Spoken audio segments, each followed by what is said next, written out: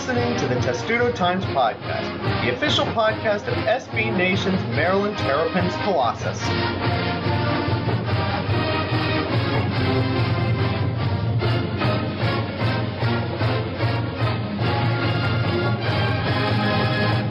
And welcome to episode of the Testudo Times Podcast, where we're going to start off by not talking about things that happened over the weekend. Instead, continuing our running joke of I forget about field hockey, so let's start the show by talking about it.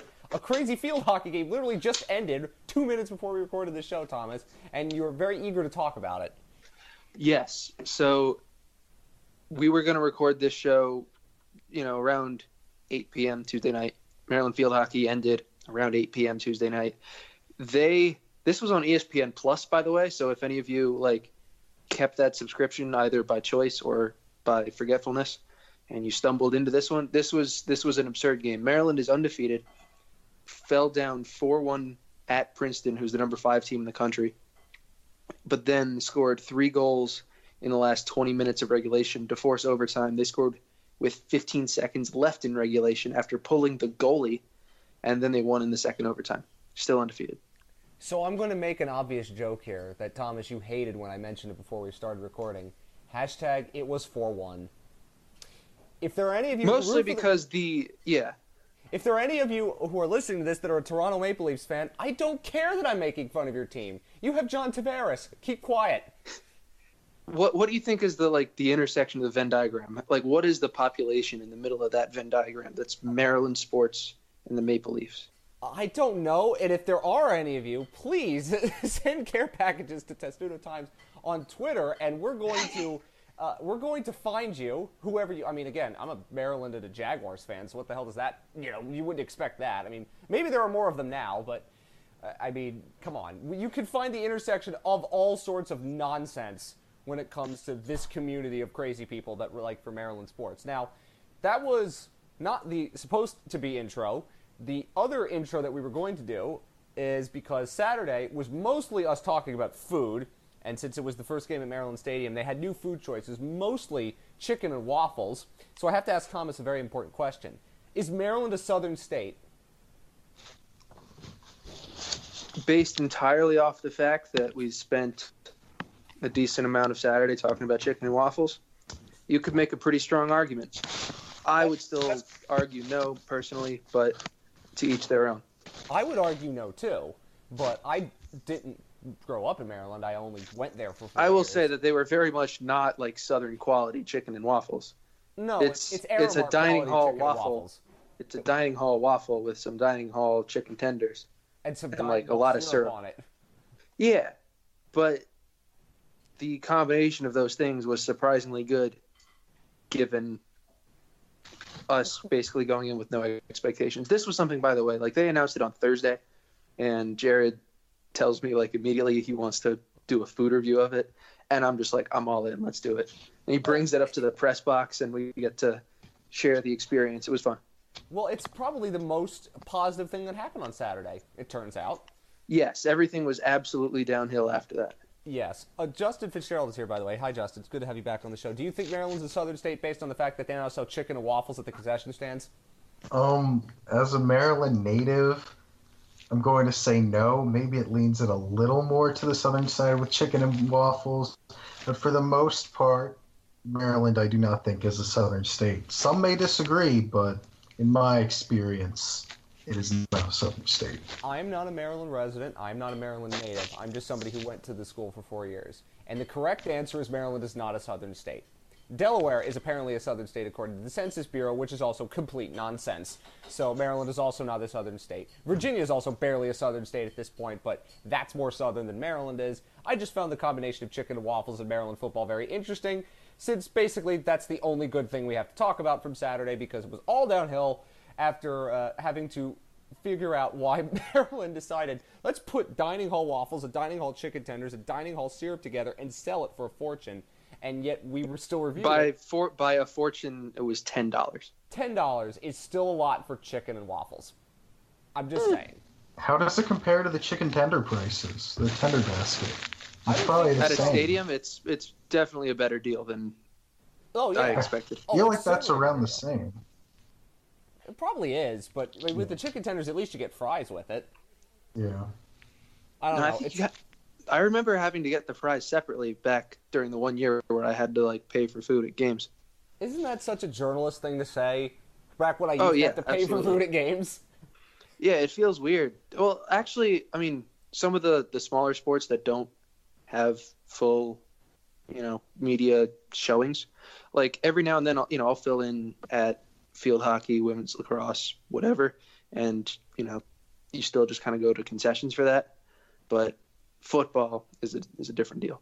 I don't usually go down for stuff. Yeah. See, this is what we talk about. Women's basketball is 50-50. Sometimes you get lucky. I mean, that's the great thing about being in this business. Even though the soul-crushing unemployment is terrible, free food. It's fantastic. Yes. Anyway, you realize we're talking about food a lot because we don't actually want to talk about the sport we were supposed to be covering, because after chicken and waffles, it was all downhill from there. To give you an idea of how bad Saturday was, right as Temple is going to go for a fake punt that turned into a touchdown, I open up a letter and I have federal jury duty. So Saturday sucked, and it only got worse after that. Thomas, that was, in my time watching this team, there's only one loss that I could think of that even came close to that in its abysmal terribleness. And getting blown out by Ohio State and Penn State and Michigan doesn't really count because you expect that coming in. The answer is that reminded me a lot of Bowling Green 3 years ago. But Maryland at least was winning that game at one point. They weren't winning at any point in this game, even though until about the third quarter I thought they were going to legitimately come back. That was soul-crushing is what that was. Yeah, I mean, I don't really think there is a good comparison because of what you said. Like, Maryland was winning that Bowling Green game, and Bowling Green turned out to be like a 10-win MAC team, which like Maryland could probably beat, but Maryland was a 3-win team. So, maybe it was more of a coin flip. But this like Maryland, I believe I remember seeing had lost twice as a favorite under, well, at least in the last 2 years. And that was at Penn State one time. Penn State ended up winning the Big Ten. Which was the weirdest, flukiest. Yes. Like, it looks stupid now that why was Maryland a favorite in that game? It looked stupid in a week. Oh, it looked stupid by the third quarter is what it looked stupid by. Yes. And so that was one, and UCF last year was the other, and UCF went undefeated. Well, UCF also was losing to Maryland before Kasim Hill got hurt. Yes. And I will still maintain until the day that I die that Maryland probably would have won that game if Kasim Hill didn't get hurt. Anyway, continue. This was 25 to 100 times worse than both of those. Maryland was poor in the beginning, was poor in the middle, was okay for about 12 seconds, and then was poor in the end. The offense didn't score a point, and that hasn't happened since they got shut out by Michigan in 2015. That's really it's. We've written a lot about all this and how bad it was, and we don't need to rehash a ton of things. I will say there was a moment. There were about 4+ minutes left, between 4 and 5, I think. Maryland was down 2 scores, had the ball, and was driving. And I thought this would be very silly if they did this and just like screwed up the gamer. And immediately Kasim Hill throws a pick six and the game's over. I'm trying to think of what was the worst thing about it. And, jeez, maybe we should have been knowing, Thomas, that once Maryland got done in by a fake punt, that it wasn't going to be a good day. But I think it was made worse by the fact that this was Temple's backup. It wasn't even their starter. It was their backup. I would put a little bit less stock in that, because sure, you can try to plan for a backup, but we had really no indication at all during the week that their starting quarterback Newtile was not going to play. And the backup came in and was solid. He hit his throws. There's not too much you can do. It's not like he added this crazy running component or anything that the other guy would have not had. It's just that he took what Maryland gave him, and Maryland gave him a little too much. Well, I think Maryland was expecting to get something from the offense, which they didn't. And Justin, it wouldn't be unreasonable to expect that, but here we are. Justin, I don't know really where we can start with how bad the offense was. I guess we should start with talking about the fact that Maryland looked like the team that they did when they didn't have a quarterback, which was everyone sold out to stop the run, dared the quarterback to beat them when Maryland quarterbacks obviously weren't able to. That was a theme for many, many years. Now we figured, hey, Maryland has a quarterback. They should be able to deal with this sort of thing. It was a bad flashback in all sorts of awful ways to when Maryland had no quarterback play, but there was injury excuses in this Temple game. But on Saturday, they had no excuses. No, I mean, there really wasn't. The only, kind of excuse you can say is that 3 of Maryland's starters on the offensive line from last year didn't play, and Kasim Hill didn't really have time to throw in the second half. But the first half, but even when he did, he wasn't hitting guys in stride. I think he finished 7 of 17, and that interception, he threw it to the linebacker, didn't even see him. And then you talk about just the run, they couldn't set anything up. The jet sweep wasn't there. I mean, Anthony McFarland had some nice runs, but after kind of seeing, the cavalry that Maryland had in the backfield last week, it just wasn't there and didn't show up. When you can't, run and you can't pass block, you get into where Maryland was, where I think they had 9 third downs that were 10 yards or longer. When you get it to that point, what chance do you really have unless you have a gunslinger quarterback, which, Kasim Hill showed some poise against Texas, but you got to remember, I think this was his 5th college start. Even though he's been here for 2 years, he still is coming off an injury and doesn't have the experience yet. So you're going to expect some up and downs, but based on what we saw against Texas, I didn't expect him to be like this in a game with perfect weather conditions. And I would like to point out, I feel like the middle of the September is just the point where Maryland fans, specifically students, just lose any hope you have for a good year from a team. So a loss like this kind of fits the trend we've seen since at least my time in Maryland. Well, it was week 3 last year when Kasim Hill got injured, and then the entirety of the season went down the drain. Normally it's about this time when it goes bad, after 2 weeks of mild hope. But since no one has been injured for the season yet, there's still some hope. Not a lot, but some. Now, Thomas, I want to get to all of the aspects of this. We could start by talking about Damian Prince and Derwin Gray not playing. We could talk about Lorenzo Harrison and Jake Funk not playing. But I want to specifically focus on the quarterback play itself. Kasim Hill was not great, but was solid. He'd get a 6.5 out of 10 for his performance against Texas. He made some good throws. He didn't make amazing throws. He didn't go out and win Maryland the game, but he did what he had to do. Against Bowling Green, he didn't need to do anything because Maryland was running the ball for 7 yards play. But in this game, he just didn't look comfortable at all. And this also goes for Tyrell Pigram, too. The quarterbacks were 8 of 21 for 63 yards with 2 interceptions. That's Sean Petty bad. You know what I mean? And I really don't know where this came don't disrespect Sean Petty like that. I will, because it was my freshman those year, numbers? and it will never get out of my head how bad that was. And I'm sorry, Sean Petty, if you listen. He's not supposed to be good. I mean, what do you expect? But continue on. But it reminded me of Sean Petty in a way, because 8 of 23 for 63 yards and 2 picks was a Sean Petty stat line, probably. Why do you think Kasim Hill looked so bad? It wasn't just he had no time. When he did have time to throw the ball, he was missing throws. The ball didn't look clean coming out of his hand. Was it the yips? Because the last time he played on this field, he got hurt. What do you think it was? Why he looked so bad? I really don't know. That's not the answer you want, but I don't. Well, it's I don't the answer know. Matt Canada had too on Saturday. He didn't know why it went so bad. Yeah, I think a lot of it is about not having the time and thus just never really being comfortable in the pocket. He didn't look comfortable at all, and I think a good portion of that is due to him not having time. He didn't seem to develop a rhythm. Being quarterback and throwing those passes, that is kind of a thing where you do get into a rhythm. You complete a couple passes, you start to get a better feel for it, you start to get more confidence in your receivers, and he just never got it all game. And I could tell you could tell something was off from his first few passes. I think his first 2 throws almost got picked. Yeah, that's correct. Could have very easily been picked. Yeah. And I remember the whole game thinking, it's amazing that he hasn't turned it over. And then he did, and it was a touchdown, and the game was over. So I do think it's important just to see how he responds and what he does this weekend, because I really think that can set the tone for the rest of the season for him in particular. Okay, so let's be fair to him. Technically, he was the starter when Maryland lost to UCF, but I don't really categorize that one as on him. In the other 3 starts that he's had, he's won. One was Towson, one was Texas, and one was Bowling Green. So 2 were not against good competition.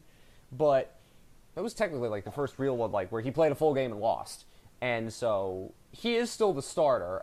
We saw Tyrell Pigram come in and look no better. Partially, of course, that's offensive line.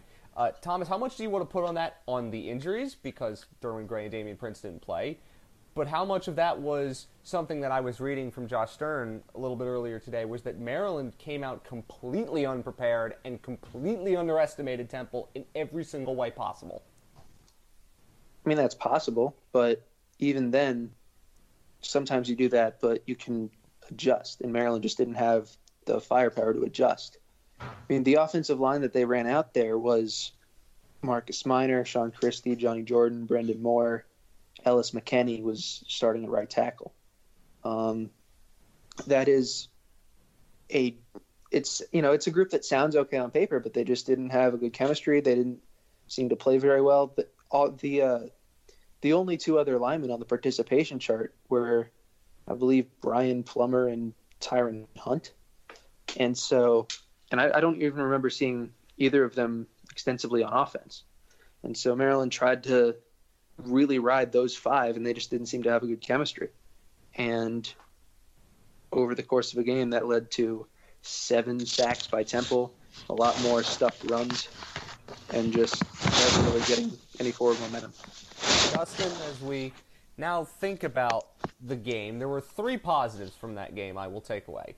The first positive is that Maryland has good kicking fundamentals, which you need, of course, to be good at the Big Ten, as we've learned from Iowa and Kirk Ferentz. They have a good punter and a good kicker. That's good. The second is that Villanova now has a transitive win over Texas in football, which is an amazing thing to say, and I enjoy that greatly, even in a sort of macabre way. But actually, even at the top of that chain is Towson, who beat Villanova this weekend. So Towson, and then with Texas beating USC, so Towson is now better than USC. Yeah, great. I like the extending transitive chart. That's even better. Thank you. That's as far as I've been going with it. Well, that's a beautiful one. Towson over USC, but USC isn't very good. So I like Villanova over Texas, or Towson over Texas. That's another funny one, too. But, Justin, the only other thing that came out good from this weekend was Matt Canada in his press conference basically admitted it was all his fault, which it's not all his fault, but he took all of the blame for it. And I personally like it when a coach does that and says, this was on me, especially in a game like that where you get completely physically mauled by a middling team in the American Conference. That is, a lot of it's on coaching, not as much on the players. And so for Matt Canada, I mean, he beat Texas in his first game. They played really badly in the first half against Bowling Green and then still ended up winning by $1 billion. And then in this game, they came out and they looked completely unprepared, and he comes out and admits Maryland looked basically unprepared and played poorly. That is a good thing for Matt Canada. The other thing, though, that he did say was he didn't know why. I think it was pretty obvious why. But what do we think about Matt Canada after that game as a head coach, now that we have, well, a fourth of the season finished? I think it's funny you say thinking of his head coach, because any appearance he's had since he's been promoted, he has never come out and said he's the head coach. He's always said, I'm the offensive coordinator, which makes for some interesting press conference because he doesn't seem to be involved or know as much about the defense. But I think, considering how poorly it could have gone and you don't know how a team will respond when something like this happens. 2-1 is kind of what you expected before the scandal and reports started to come out, although not like this. So I think he's done a good enough job as he can so far. I think going forward, as someone who's in this head coach position, I think he's emphasized that he's wanted to be a head coach at this level. He may need to I don't want to say get involved defensive play calling, but just make sure, the team in general is more prepared, so it's not just one. He's not focusing on one group, even though that's what he came here to do, just kind of taking on more of a head coach role, maybe just checking in more with the defense and staying in charge on the offensive end. So I think he's done a good job so far, but just may kind of need to keep having more responsibility and, I guess, treating it more like a head coaching job than the offensive coordinator. But then again, I could be wrong. Maybe these reports come out and he goes back to being coordinator after this. So I think he's done a good job just kind of having that fine line between head coach and still his duties that he was brought here to do as coordinator. I think so far, he's done a good job. They've won 2 games. The team had seemed focused before this week, but I don't think he seems like someone who's not going to try to figure out what's wrong going forward. I don't see them quitting for him in any way. Do you appreciate as an observer, as a fan, Justin, that he admitted that the game against Temple was basically on him?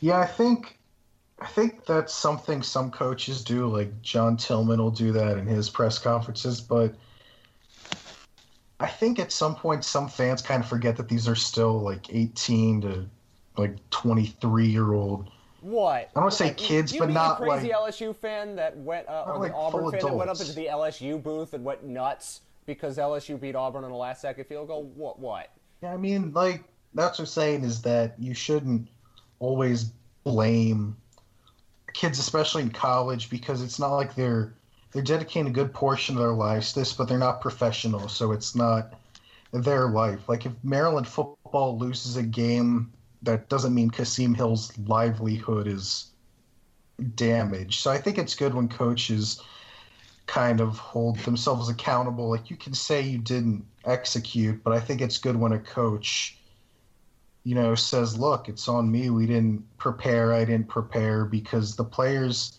can do what the coach tells you to do. But if the coach doesn't come out with a good game plan, then you could be kind of screwed.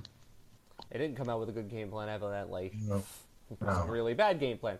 Although it was a game plan that did work somewhat against Texas and eventually worked against Bowling Green. I think, is there anything else, Thomas, that you want to say about this game? I don't think the defense was that bad, to be frank. But eventually, once you're going 3 and out all the time, your defense is going to break down at some point. And eventually it did. So I don't want to entirely blame the defense on that. They had a pick six. They forced a lot of 3 and outs early, and Temple didn't look great on offense to start the game. They had their drives, but eventually, if Maryland had any semblance of offense, I don't think that would have ended up being much of a problem defensively going forward. Would it have? I don't think so. Just to go back to the last point real quick, I really liked Canada's, he said on Saturday, he said on Monday, I need to call the plays that work because the plays that I called didn't work. And I just kind of enjoy that, Well, I like a coach because I dealt with it in times in the past where coaches would not take the responsibility for when their teams played poorly. And it got really annoying really fast. And yeah, and even he's able to keep the mood a little light, but not too light. Yeah, but maybe at times it's hard after a bunch of games to keep on doing that. But after one game like that, to admit it, I think it does lighten the mood, and it kind of just lessens the pressure a little bit on everybody. Yeah, like I admire that he did it, because after a game like that, you might have to have some pretty big balls to go out and admit, yeah, that was on me. Yeah, but to your point about the defense, yeah, Canada said this as well.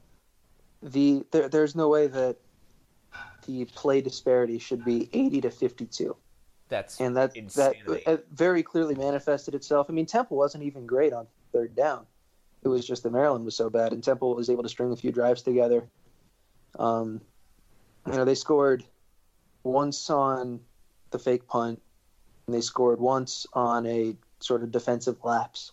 They had the pick six, and then 2, legit long drives down the field. Yeah. And so it's not a dominating performance. The defense played okay. Didn't really get a good pass rush going, which I think is something that has to be the biggest concern. Yeah, that's certainly a concern, because they were able to do it against Bowling Green, and it's not, Temple's probably going to have a bigger offensive line, but you should be able to get more pressure more consistently than you did. If you can't get it against Temple, you got no chance against anybody at the Big Ten with a decent offensive line. And Maryland's going to be playing a few teams in the Big Ten with decent offensive lines. Yeah, so I've heard. It's possible.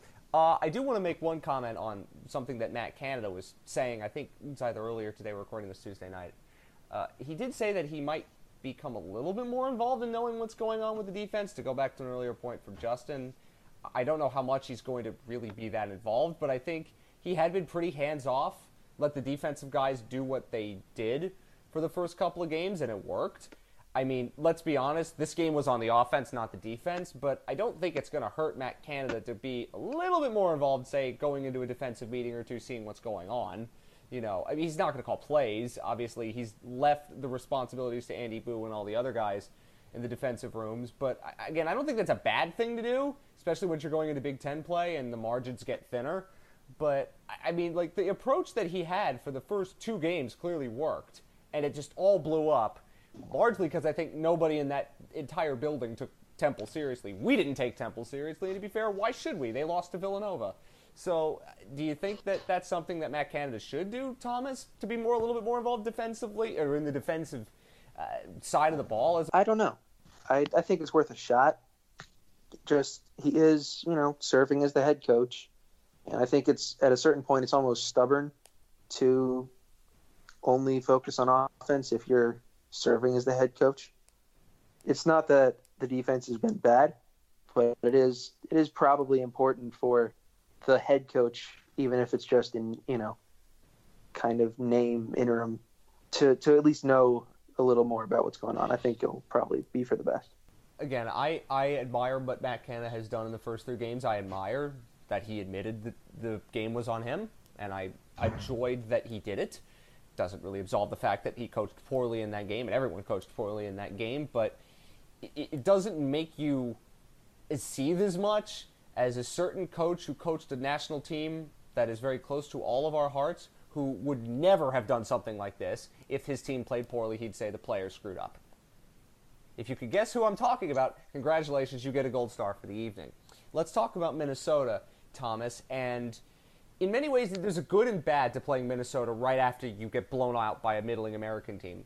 The good thing about playing Minnesota is last year, Maryland with a backup quarterback won at TCF Bank Stadium. It's a positive, so that everybody in the room knows we can beat them. We shouldn't have too much trouble beating them. We can play the way we know we can play. And Minnesota, on balance, has not looked great against three not very good out-of-conference teams, New Mexico State, Fresno, who they almost lost to or almost went to overtime with, and Miami of Ohio. The bad news is it's not a team that they would absolutely have to have their undivided attention to, like if it was somebody better, like, say, I don't know, Michigan State or Iowa, who they play later, who they know they need to be at their best to beat. It kind of, after a game where you clearly overlook the opponent, maybe Minnesota in that way is not the best team to play because Maryland beat them last year in circumstances that they will not have this year, although they're kind of similar. So what are we thinking now, Thomas, about this Minnesota game? It's a bizarre one because in many ways it's a team that's on Maryland's level in terms of talent and in terms of potential. But when you think about it, just on paper, if you take away all that's happened, Maryland should be beating them. But after last week, I don't know whether Maryland's capable of that because they showed they could be capable of being pretty awful too. Yeah, I think this is where you kind of just look at Vegas and you're like, oh, okay, that sounds about right. Well, I think Maryland's a 3-point favorite, and of course you get 3 points for being at home, so it's basically a pick 'em. Yeah, which makes sense, really. I mean, I don't know if we know much about either team. Minnesota is 3-0, but hasn't played a very strong schedule, but is presumably better in year two under PJ Fleck. Teams just generally get better in their second years under coaches, and PJ Fleck has been pretty successful everywhere he's been. So, you would assume that they've got some good things going. They've got their star running back, Rodney Smith, is out for the year, and their starting quarterback is a true freshman walk-on, but he's been pretty solid. My favorite story about this true freshman quarterback was the backup to the quarterback who was a four-star recruit that went to Rutgers, who just lost by 41 at Kansas. You tell me. I found that really funny, and I'm sorry to pile on Rutgers, but, I mean, at least Maryland didn't lose by 41 in Kansas in football. In basketball, that would have been acceptable. In football, it isn't. So he's also, I think, there's some injury concerns with him, Thomas. I was reading something about that earlier this week. I don't know if there's a huge concern. I think he's going to play. He hasn't exactly lit it up, Yeah, so that when Garrett's I started to write that, and then I found out that there was really no concern. He got hurt on a sack, came out for a play, played through the third quarter, and then was taken out. The game wasn't necessarily out of hand, but it was Minnesota's defense was really taking care of business, and the game was a pretty comfortable lead. So they pulled him for early the last quarter and a half, and Flex said earlier this week that he'll be good to go. So. Okay.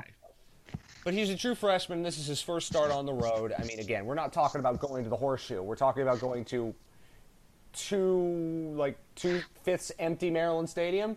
It's not exactly a brutal road environment, but it is still a road game, and it will still be difficult, and it's a noon start, so it's not exactly easy. But, Justin, when you look at this game on paper, Maryland has more talent, but they had more talent than Temple, and they blew it. So what is the expectation now for this game? Because everything is now completely out of whack in terms of what we thought could happen and now what we really are perceiving this team as, because all of the good vibes that were in the program for 2 weeks have been just completely flushed away.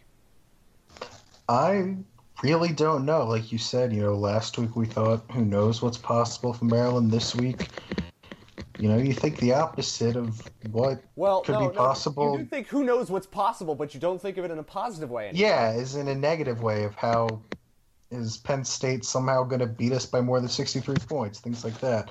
But I think the interesting thing to point out is, I remember going into this game last year, Maryland fans and people around the team felt the same way. And Minnesota, I think some of the metrics, I think their S&P, their defense was ranked really good. And then Maryland came in and just ran all over them. This year, again, I just looked, Minnesota's defense on the S&P Plus is ranked 11th coming into this game. Now, it's not great competition, but that's the thing about non-conference play is you never know. I know Minnesota wasn't supposed to be that great coming into this year. Maryland was supposed to be better. It's a team, if Maryland wants to at least makes the next step toward being relevant in the Big Ten, they have to beat teams like Minnesota, but I honestly don't know. I don't think Maryland's going to win, but if they play the way they had the first 2 weeks, then I would say, yeah, they'll probably win by a touchdown or so. But after last week, I mean, you can't run the ball against Temple and can't protect your quarterback against Temple. What are you going to do against teams in a conference where that is literally the bread and butter and has been the bread and butter for who knows how long? I think for me, Thomas, last year Maryland came in 2-1 with a backup quarterback, went on the road after Minnesota had won their first 3 games and ran all over them. I think getting healthy would be nice. Obviously, it would be great to see Lorenzo Harrison back. I think he's a change of pace that Maryland didn't really have in the backfield. Jake Funk's not going to play in this game, and obviously having Derwin Gray and Damian Prince back would help out massively. What should Maryland try to do to run the ball better? Because that's what they're going to do first and foremost. This is not a team that wants to throw the ball. Neither really is Minnesota. But if Maryland wants to win, how do you get the running game going again? Let's assume for this argument that Lorenzo Harrison plays. Well, if I knew that, I would be a coach. Well, what would you suggest, based on what you've seen for the first 3 games for Maryland, what would you suggest that they try to do? What worked in the first 2 games? What could possibly work against Minnesota? I mean, you saw the thing that Canada has done well in general is really mix up looks and mix up kind of play styles. You'll see jet sweeps, you'll see runs to the side, you'll see runs up the middle, and just a lot of different looks to do all of that. And when Maryland was playing well, everything looked a little bit different. And honestly, on Saturday, it looked like a lot of things stayed the same. And so I think that's probably what you kind of have to get back to, whether it and to whatever extent it's different people. Tayon Fleet-Davis, who had rushed for 3 touchdowns in the first 2 games, was basically silent. I think he had 1 rush for no gain. Ty Johnson was pretty quiet. Anthony McFarland was the one bright spot. Having Harrison back will help. Javon Leake is still also there. So, they'll have plenty of options. I think that's just the key, is to mix up looks and just do whatever you can to keep the defense off balance. You would hope so. You would hope so. Again, on paper, Maryland probably should be able to win this game, all things considered. And, I mean, Minnesota's starting a true freshman on his first road start, and Maryland beat them last year on the road with a third-string quarterback. You think that would be a pretty good formula for Maryland to win. Even if it's close, you would hope that they could still win it. But now I have legitimately no idea. So I'm not going to make a prediction on this game, because I'm also going to be watching another team I've been yelling and screaming at for the last 3 weeks at the same time, and a certain soccer team that wears blue and white from North London that I'm very angry at right now. So I'm not going to make a pick. I'm just going to tell you, you're probably going to see angry tweets from me at about 12:30 on Saturday afternoon. Thomas, what do you think? Do you think Maryland wins? I mean, obviously they can. They've done it before, and they've proven this year that when they're at their best, they can beat good opposition. But are we going to see them at their best? I don't think we see them at their best. At the very moment, I kind of am leaning toward they win a close one, but I have not set a prediction in stone yet. And Justin, you thought that Maryland's going to lose. I think you said that earlier. Why do you believe that? Yeah, I think. So here's the thing. Like, my head kind of says they'll lose, but like my gut kind of says they'll win, because college football, at least, not with like the top teams, but everyone else in the middle, never really know how it's going to go. But I think for me, it's just you see a team that looks that bad against Temple, team that was supposed to be good going into the year and didn't look in their first 2 games. But, they weren't supposed to be like a group of 5, New Year's 6 bowl bid good. They were just supposed to be a decent team in the American Athletic Conference. So it's just, I know, Minnesota's going to Maryland. That's a long flight and maybe tough to get up for, but it just, something seemed kind of off Saturday, like we've all said. And if they're off again, like there's no way you can win against a team that will probably be better than Temple. So if that, just feeling of off and not getting settled early in the game is still there, I don't think Maryland wins. But, say they come out, if they start on defense, they get 3 and out, or they, sustain a long drive down the field to start the game, maybe you can see a change. But until I see that they're not, off, that's kind of the Maryland we have to think about going forward. How about a Joseph Petrino game-winning field goal? I don't know. I mean, we haven't seen that yet. Why not? It make up for him kicking the ball out of bounds after the pick 6 last week. I think he's had a couple of one every game. He's kicked it out of bounds on a kickoff. You hate talking about kickers like that, because this was a weekend where everybody said something mean about a kicker. But whatever the case may be, it's a 12 o'clock start on BTN in front of a probably friends and family crowd, because after Maryland looked so bad against Temple at home, in front of a barely there crowd, don't really think there's going to be a ton of a home field advantage there for another nooner against Minnesota. Not exactly a team that Maryland fans are going to entirely get up for. But hope I'm wrong.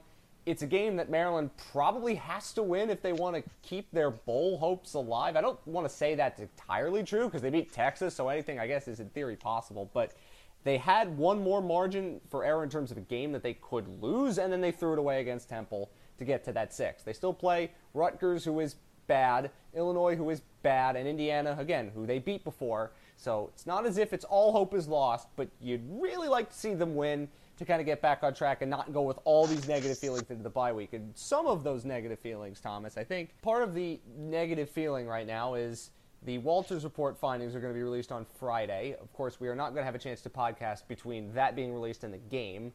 So we are not going to get a chance to talk about that in really full detail until next week, and we will. Thomas, what are we to really expect with this information being released? I know that some of the media asked Matt Canada about it, because how could they not think about it when that is going to be going down the day before a game day?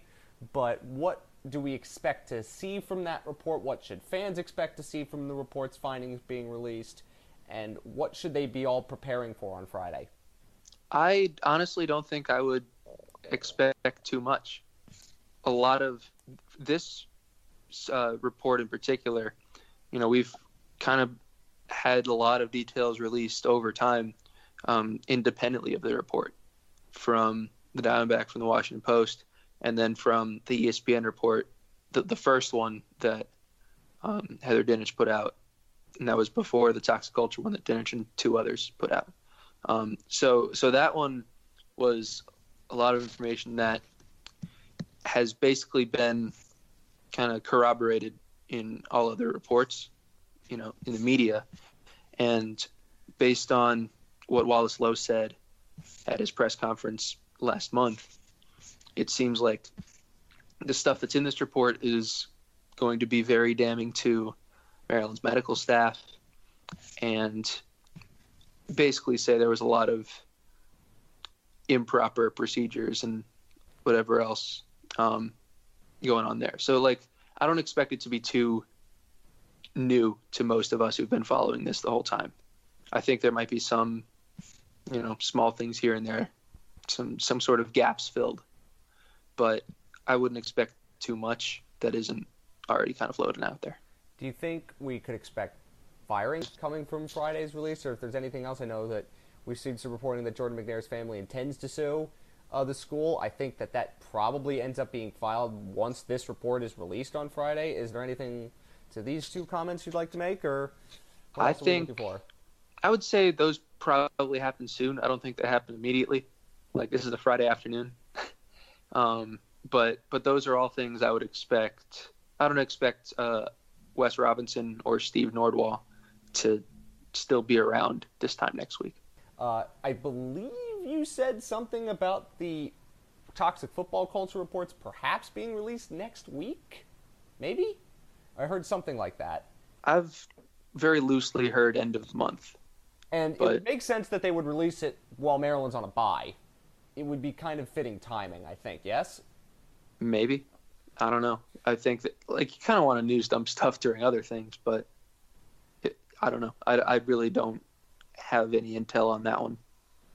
Seems like some stuff, though, is going on behind the scenes. I don't know anything personally, but it does seem like things are starting to move behind the scenes, and we could be closer to having some decisions made. But, of course, we will have to wait to see on that. And, of course, stay tuned to Testudo Times for all of the news you can be looking for from the Walters Report release on Friday. Everybody's going to be covering that, and you'll get great coverage here. And you should be coming here first and foremost, of course, for all your coverage on these issues. We'll go to non-revenue sports now. Justin, we have you here. Let's talk about them. We already talked about field hockey. We'll get to the soccer-related things. Normally for soccer, it's been goal-scoring issues. I've seen that in person with the women. The guys have also had trouble scoring goals, and to win in soccer, you need to score, especially when you can't have a draw over 90 minutes. What's been going on in the world of soccer in recent times for Maryland? So, bit of an interesting story. Friday against Northwestern for the men's team, they go down 1-0, typical, I guess, for this year, been dominating the run of play but can't score, and then a freshman, William James Hervé, who's from France, scores a goal late in the second half, and then the game-winning goal, not a great goal at all. He scores it again in the first overtime period, goes through the goalie's legs. But the interesting part of that story is his mom had flown 4,000 miles, was in a, I think, business trip or business meeting in Chicago, had flown 4,000 miles from France for that, and saw her son play for the first time in college. And he scores 2 goals, the game winner.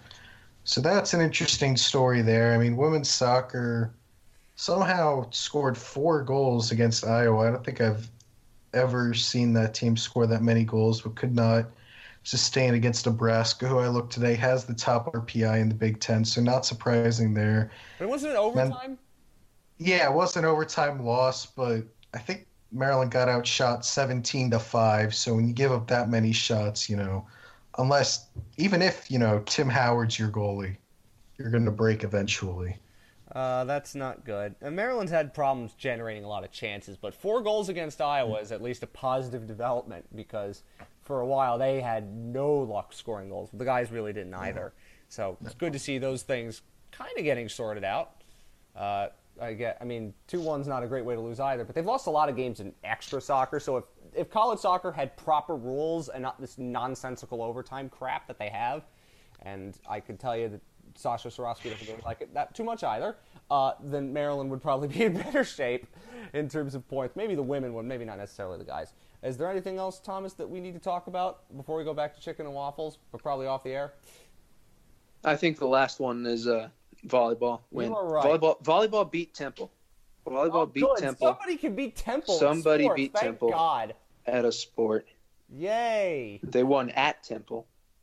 Well, Maryland will get their chance to win at the Link next year. Yep. In football. And so volleyball starts Big Ten play this week. They start against Rutgers at home. That's a match you should win. There are not a ton of matches in the Big Ten that Maryland will be expected to win, but they've got some good opportunities in their first few. So if they can get off to a good start, it could be a sign of some better things to come. What's their record right now? They are, I believe, 9-3, and all 3 losses have been in 5 sets. They're 0-3 in 5 sets. It's okay. They've been I think they've been favored, or maybe been the best RPI team in every match that they've played. Maryland this year didn't play quite the same strength of non-conference schedule as they have in the past. So, theoretically, Maryland could have won every game. That would have been probably a surprise had they won all of them. But I think 9-3 is around par for them. Okay. So, and we already mentioned field hockey off the top of the show. I don't know how many times we're going to be mentioning field hockey off the top of the show, but if you remember at the start of the new fall season, I kept forgetting to mention field hockey, and so that's why we kind of do it off the top of the show now.